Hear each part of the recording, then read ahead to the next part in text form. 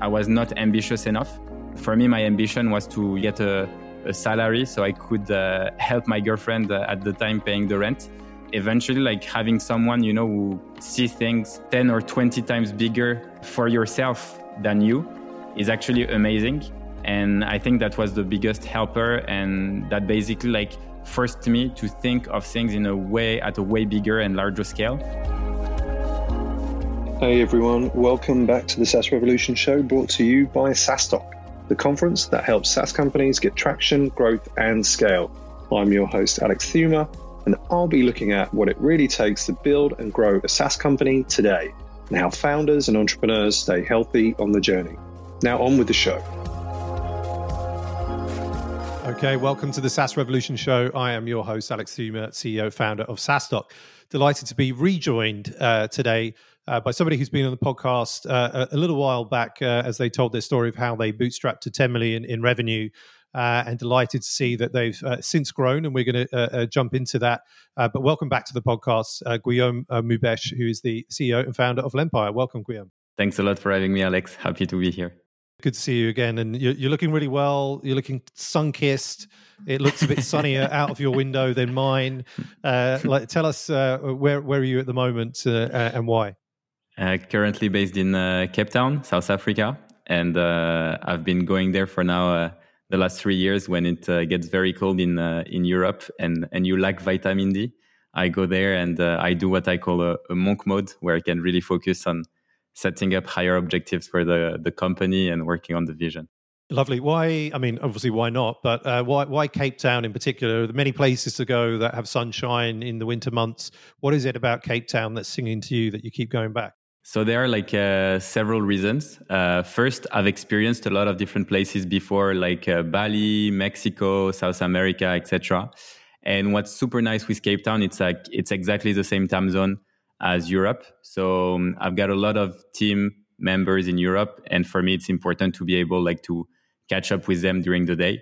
So that's number one. Number two, I think it's a perfect combination between a good vibrant city and heavy nature. So you have one of the biggest natural reserve, the ocean is amazing, and I think it's very rare combination, and I've traveled a lot. So yeah, it's got to be a place where I'm buying a home soon. Very cool, very cool. Well, I mean, hopefully people don't laugh at this, but I think I've got a thing about great white sharks that I don't like them.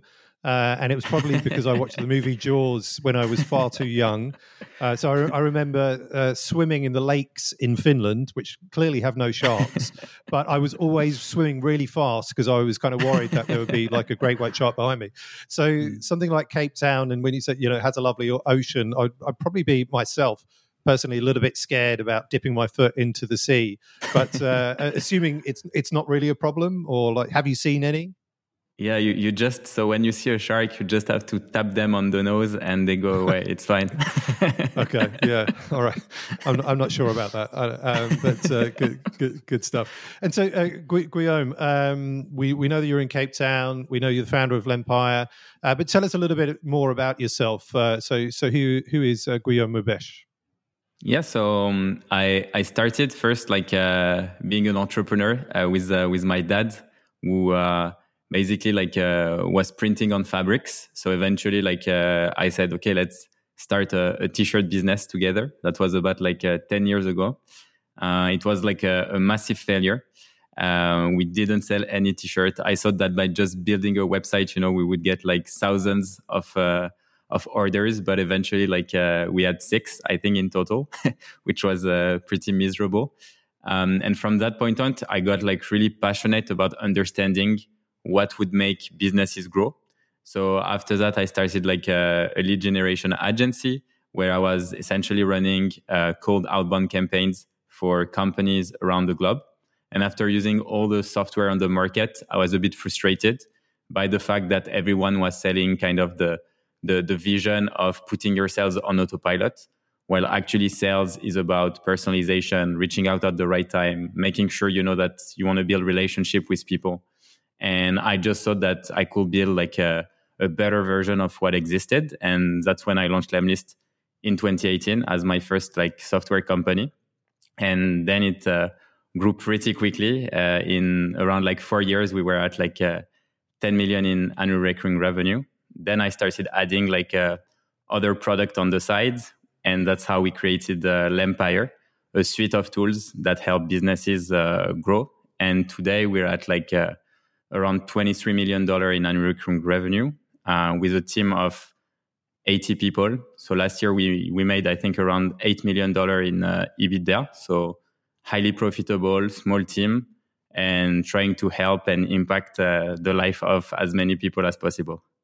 Awesome. Well, congrats on moving from, I guess, the failed t-shirt business, which I think like a lot of entrepreneurs who clearly have this entrepreneurial thing within them. That often you hear these stories of starting out and similar ways of trying to just learn a little bit about how to build a business and whether that ends in success or failure. Coincidentally, before I started SaaScribe Media Group and SaaStock, I also thought I was going to make money selling T-shirts on Shopify, and it didn't really kind of pan out as well. So we have some common ground there. But yeah, so you bootstrapped to 10 million ARR. I mean, you're still bootstrapped now, but you did take a secondary, or you did raise. You had a 150 million valuation, I think it was. And you had a great opportunity at the time. Tell us a little bit about that. Why you did it, and what that's meant for you. Like, I guess some founders do talk about taking secondaries, but I think it happens a lot in venture capital. It happens a lot with bootstrap founders, but perhaps you don't hear about it as much. Yeah, definitely. I think it's important to be transparent about it because, like, most people, actually, me the first, I thought that when you raise fund, I thought that the money will always go to the company. And eventually, I was in a group of founders, in the US, and they started talking a bit about secondary and the fact that they could take what we call cash out, so cash off the table, where they sell shares and the money goes directly in their bank account. And the idea behind it is to say that you've worked really hard on a project for years. You don't want to sell the company because you believe that it can be much bigger. However, you would like to de-risk a little bit because the reality is, I don't come from money. Like, my parents, they haven't done they haven't gone to university. They are not they've never been extremely well paid, etc. So for me, my entire life was always getting used to looking at price. I always have the fear of lacking money. So whenever you build a successful company and you can pay yourself, you start having a team, everything feels just not real. You feel like it can just stop from the day to another. And eventually, when I started learning about secondary and we had more and more VCs or growth equity investors reaching out, I always really enjoyed the bootstrap way because my role was to prove to people that, even when you start with almost no money, like we started with $1,000, you can actually succeed. And I wanted to continue showing people that you can do it the bootstrap way. Being profitable is basically you have to think that in 2021, when everyone was raising as a crazy valuation, we were the only one talking about EBITDA. We were talking about profit, talking about these things. And for most of the people, it didn't make any sense. They were like, no, you have to spend more money, spend faster. And in 2023, 2022, we see all these companies going bankrupt just because they are not profitable. So I always felt it was the right way. And we had the opportunity to cash out in 2021, $30 million, which was, we were three co-founders. So we each took $10 million, which was really awesome because with $10 million, if you put the money and invest it the right way, technically you don't have to work ever again, which kind of removed a big weight from my shoulder. I was able to give money to my parents, help them with their retiring, etc. So to be honest, it's life-changing. And everyone would believe that you might have less ambition when you get to that point because you could just go and chill out. But for me, it actually was the opposite. I got even more ambitious. I wanted to take even more risk just because I know that we can make a much bigger pie down the line. And yeah, it just puts you in a comfortable position financially, so your mind feels great. But at the same time, it also lights a fire because you realized that it's just the beginning and that you can do a lot more. Yeah, no, exactly. Good to hear that, because I mean, I've heard a lot about, founders, like one reason, and certainly it feels like in this case that you take this opportunity and you de-risk, and it gives you that comfort, but it allows you to swing for the fences, that little bit more. And so, would you say that's been true in your case? That I guess you've kind of said that sort of already, but since taking the money, de-risking, that you can really, just be more ambitious, and some of the things that you've done that you wouldn't have done had you not taken the money. Yeah, 100%. So to give you a very specific example, once I went through this process of doing the cash out, etc., it also gave me the confidence that we could start doing things that we never thought of, like buying another company. And we bought actually like 2 or 3 companies since then. And it helps us do like what we call like a build up, which is adding like more product to our suite of tools in order to grow. And it's so funny because I feel like everything is connected. So whenever we started Lemlist in 2018, then in 2019, I built another tool that was called Lempire that I sold after 18 months. And I wrote a long article, like I sold it with Thomas Mal from FE International that you know well. And I wrote like a really long article about it, explaining the whole process. I met actually Thomas, when I was going to SaaStock, and so it was really like fun story. And eventually, like showcasing how I sold the business, it basically like drove a lot of inbound leads my way, like founders who were asking me tips, advice, how would you negotiate, etc., etc. And eventually, I had someone who I knew from a long time who told me that he was going to sell his business. He showed me like the terms of some buyers, what he was basically like giving him. And I just said, okay, like give me 24 hours and I'll think of maybe a better offer. And eventually we acquired them. And it's been like a really cool story. And I just feel like when you have de-risk and you start understanding how all the things that you can do essentially with money, everything is a lot more interesting. So something I discovered, for example, and it might also give ideas for other bootstrap founders out there, is whenever you have like, and you're profitable, like, and you generate EBITDA, you can actually go and see a bank and take a loan from the bank that is like up to 7x what you get from your EBITDA. So you were mentioning like Nathan Latka. I think it does like similar thing also with Founder Pass. But there are so many ways actually when you're profitable to get more money to invest in acquiring other business, building up, etc., etc. And I've known people and I've met a lot of like really successful founders where their main company has not grown for, let's say, 10 or 20 years, but it's a cash cow. And with that cash, they keep acquiring other businesses, which make the global company grow and skyrocket to like, and to be honest, if you look at it, that's exactly what most private equity companies have done for like the last 25, 30 years. Yeah. No, absolutely. And I think, again, maybe sort of answered the question there within that, because I was curious around the M&A side of things. So obviously you're highly profitable. I was going to ask, are you funding these acquisitions through the profit? Is your growth equity investor helping out there?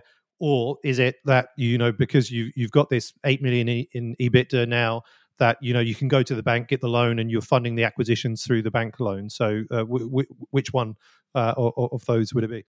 Yeah, it's so far we've actually like financed everything ourselves with the cash in the bank.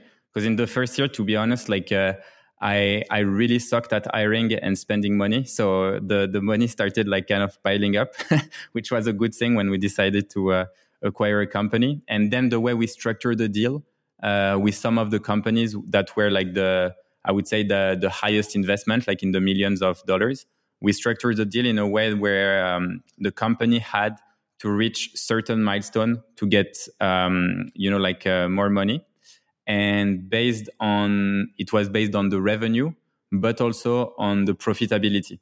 That way, we would also use the cash that they generated during the growth to give them like the milestone and the associated bonus with it. Makes sense. And so let's jump into a little bit about this growth story and journey from 10 million to now 23 million. And I can't remember, and I should have looked at this, but when you were on the podcast last, because that was obviously when you just kind of hit the 10 million, but it wasn't that long ago.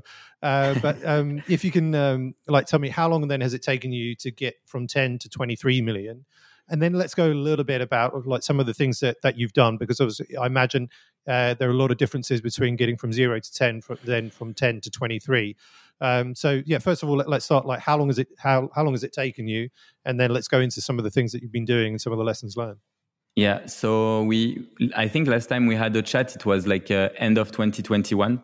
So it's essentially like 2 years roughly. It took us 2 years to go from 10 to like 23 right now. And it's been like quite a challenging journey. I think the first learning I had is that product market fit is not something that lasts forever. And for a long time, I believed that it was something, that's like once you have it, it's done. Like I didn't see how our growth would stop being exponential.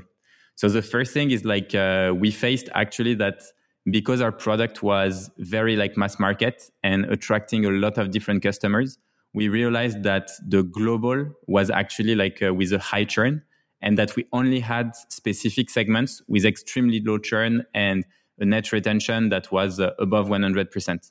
And it took us a lot of time to make the switch from targeting everyone to actually targeting the right segment in order to build up from it and find a new product market fit on that specific segment. So that I would say that was like the first biggest learning. Second things, and it goes a bit with it, it's like growth is a S-curve. So you always think that it's going to be exponential and never stop, but actually it's a S, which means that every time you hit like a product market fit or a channel, an acquisition channel that works well, eventually it will plateau.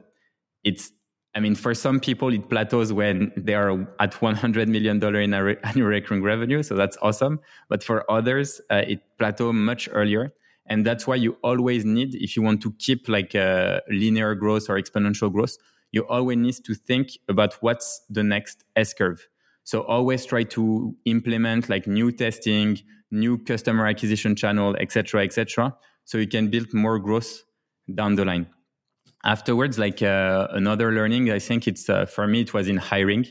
I've hired like so many people in the last 6 years. I've made like so many mistakes, and everyone tells you like team is everything, etc. But I thought it was a bit bullshit, because at first, like you do everything yourself, and then you train people, and eventually like things work out. But when you pass 10 million, if you really want to scale, you have to surround yourself with people who are like smarter than yourself, who can like do the heavy lifting, do the things that you didn't even think of, and that's like really hard.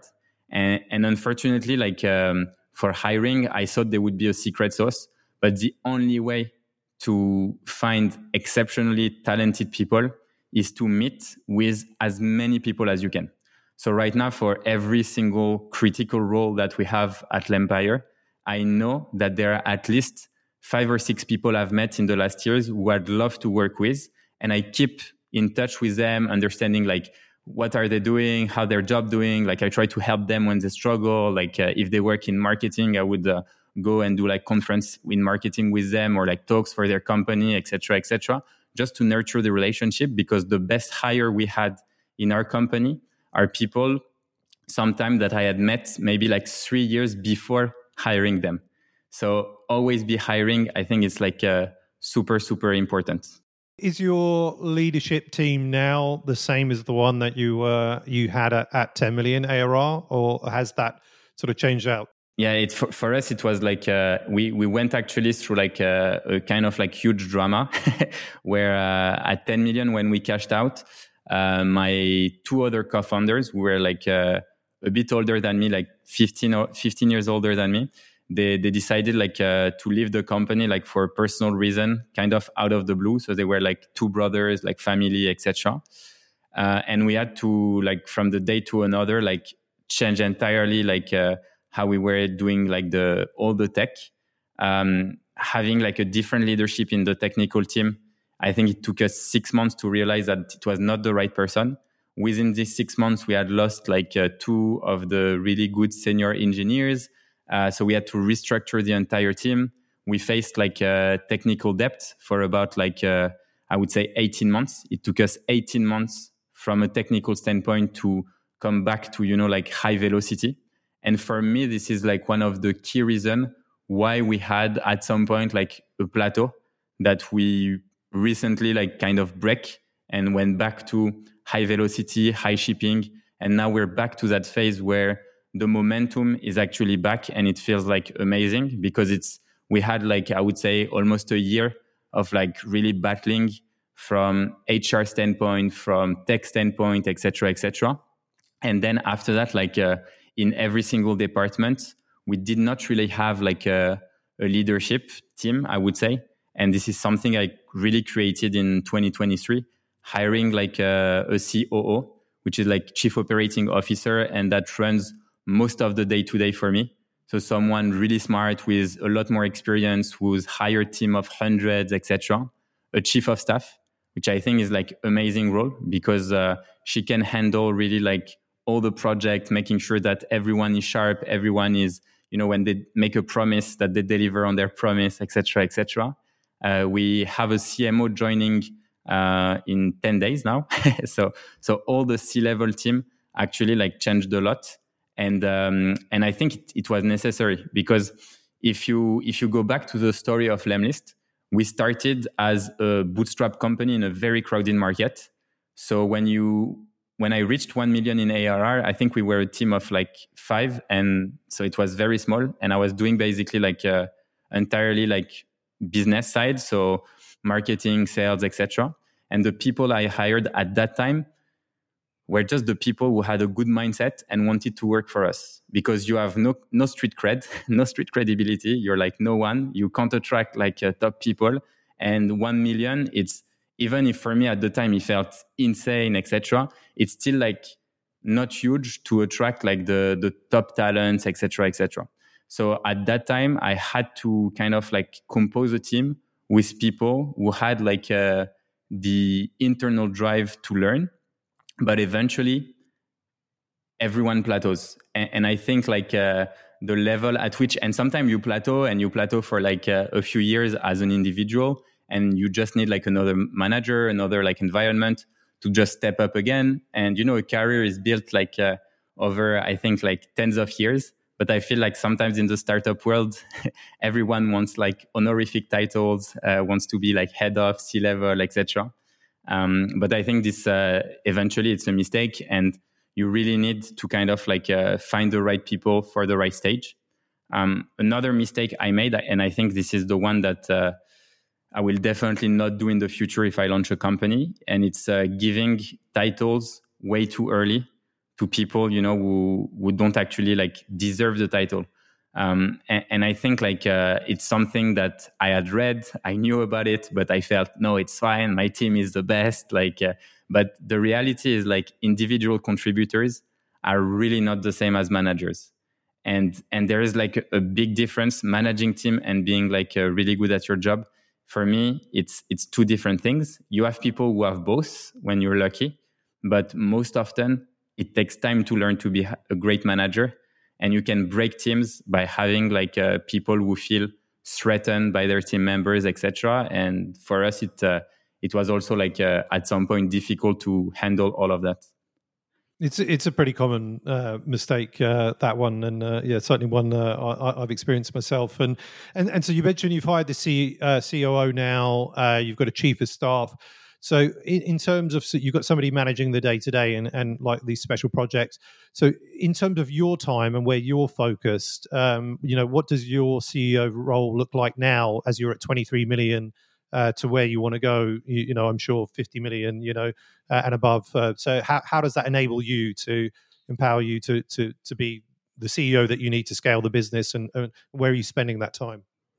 Yeah, it's actually like right now since January, so like a month ago, I'm doing my transition from, like being very hands-on in the day-to-day with the CEO, like helping him to learn everything about the business, to now where my goal is really what I call the top up funnel. So right now I'm spending a lot of time producing content about like how to grow a business, giving like a lot of tips. I have lots of partnerships going on and things that are going to be built, because I know that one of the success of Lemlist was how I managed to really grow a community, grow an audience, help a lot of people at scale. And eventually when, like people were happy with the advice I was giving, they then decided to check Lemlist. And if they needed it, they started using it. So the goal for me is really like to have that top up funnel in mind and spend a lot of time creating content. So I would say that's like maybe 50% of the time. Then I would have like the relationship with investors, potential buyers, potential like companies that we want to acquire. So this takes also like a big of time, like maybe like 30%, and the 20 other percent are like the team. So I still have meetings. I still have people, who I need to spend time with, and obviously, like in the 30%, when I count, like if I had to split the 30%, I would say like investors' relationship is maybe investors and potential acquirers, or like people who, we never know, like down the line. We don't want to sell now, but it's just like good to build relationship. I think this is maybe like 5%. Then I would have like trying to like source companies for potential deals, etc. It's another like 5%. Then I have maybe like 15% with customers. So I'm continue doing, like customer stories, customer interviews, etc. And then another like 10% that is based, more on like trying to think of the vision, where we're heading, where do we want to go, like what's the best route for us, etc.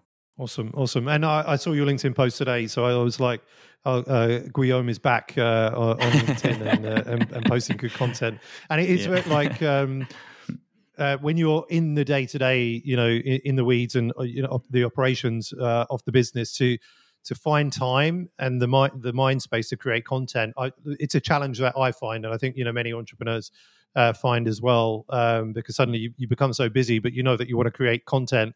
But it's like, how can you do it? You need to free up this time, right? And obviously, by putting these roles in place, that's done it for you. Let's move into the quickish fire round now, Guillaume. Oh, do people still call you G, by the way? Or G is easier. G. It's easier. It's easier for me. All right, G. Let's go. What one thing has moved the needle the most for you in your career? That's a good question. The number one thing I think that moved the needle for me, it was actually with Ayman Al-Abdullah, like the former CEO of AppSumo. I was in Austin, and eventually, like we were chatting, and at the time, I think we were making maybe $250,000 in annual recurring revenue. And when he asked for my revenue, and I say 250K, and then he's like, "Okay, what's your goal for this year?" I say, "I would love to reach 1 million." And then he say, "Why not 10?" And eventually I'm like, I think like we need a bit of time. Like, and say, okay, how much time to go to 10? And then I give him my time frame, and he's saying, I think you can do it in less. And it was basically like the first time I had someone who kind of like believed in me to reach like higher potential. And from that, I think that, there were kind of like a mindset switch where I felt like I was not ambitious enough, because when I started, I didn't have ambition. For me, my ambition was to, like get a salary so I could help my girlfriend at the time paying the rent. And eventually, like having someone, who sees things 10 or 20 times bigger for yourself than you is actually amazing. And I think that was the biggest helper. And that basically like forced me to think of things in a way at a way bigger and larger scale. And I think that helped us like grow a lot faster. What about the biggest failure you've made and lesson learned? I think the biggest failure for us was being too comfortable with product market fit. I think like momentum is something that is really, really hard to get, because going from 0 to 1, it's pure mind strength. You are the only one as a founder who believes it. everyone will call you crazy until it works. But when it does, you should never kind of like rest on your laurels and just feel like it's going to be like this all the time. I think at some point we lost the sense of urgency, the urgency of shipping more feature, the urgency of shipping articles fast, the urgency of taking action and doing things. And we went a bit too much in the, oh, now we're a $10 million company. We should do things differently. We should spend a lot more time on editing little things. When we ship a landing page, there should be like 5 people working on it. And for me, it was like the worst thing that ever happened to the company, because no one had actually, you know, the ambition to deliver things on their own. Everyone was hiding behind someone else. There were no accountability, and everyone would find excuses. And I think like it's something that can happen at a certain stage. And keeping the sense of urgency in everything you do, I think is essential. What about the hardest thing about being a CEO? I think the hardest thing is probably like the loneliness, you know, of being a CEO, because the reality is like I've always been someone who loved people, like you know, like since I'm a kid, I love to be surrounded by people, etc. But eventually, you know, as I grew my business, this part of myself kind of like vanished, because, you know, like where I spend the most of time is working with people I love, etc. But they still see me as a CEO. So, you know, like, and the same, you know, with my group of friends, it's where I'm at right now. Like I'm 32. You know, like I've made like tens of millions of dollars. It's the company is like growing really fast, etc. Like I'm in a position that is very, very unique, and I'm extremely lucky. But from that also comes like loneliness, because like people obviously like sometimes like they look at you in a very different way. In their minds, you have changed, and all this thing is sometimes a bit like heavy, but yeah, it's part of the job, I would say. It is, and I think again, if we listen to the podcast, it's probably the most common answer to the hardest thing about being a CEO, but because it is very true. What about? I mean, do you have a favorite book on business that's kind of helped you, apart from your own? The 150 million secrets, but you know, what is your favorite book on business, and why? There are maybe 2 books that I really enjoyed. One, I think I'd recommend it like to do this before like a C-level retreat or exec retreat, which is the 5 dysfunctions of a team. I think it's really good because it goes through like pretty much everything that you'll encounter when it comes to communication problem, and the characters in the book are really characters that you will find in your company, from the pessimist to the over-optimist to the one that doesn't know shit about data, etc., etc. So I think this was a really, really good book.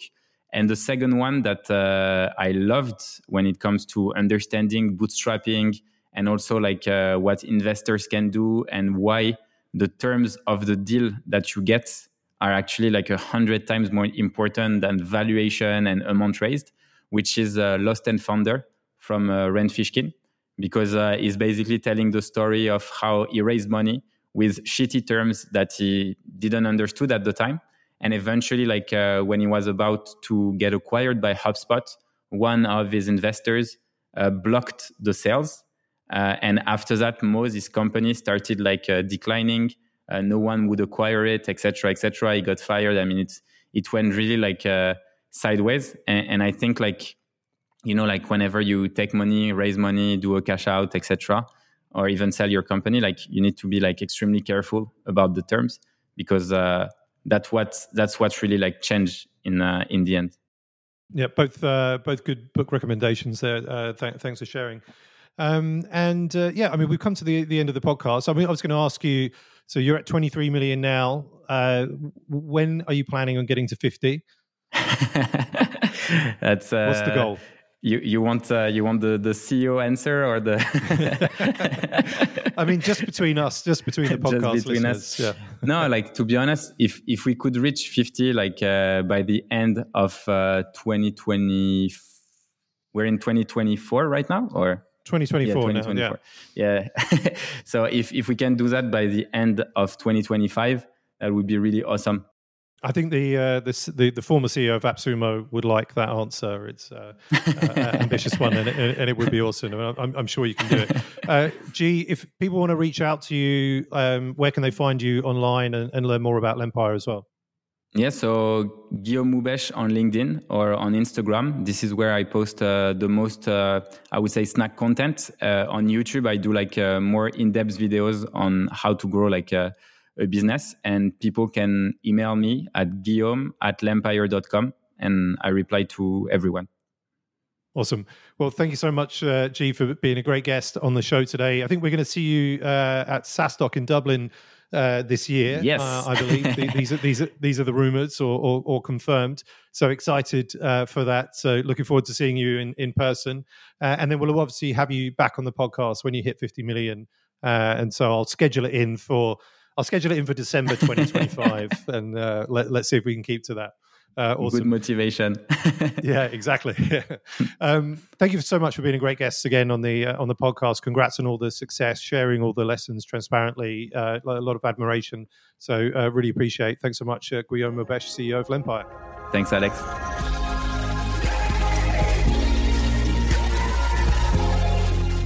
Thanks for tuning in to this week's episode of the SaaS Revolution Show. I hope you enjoyed it.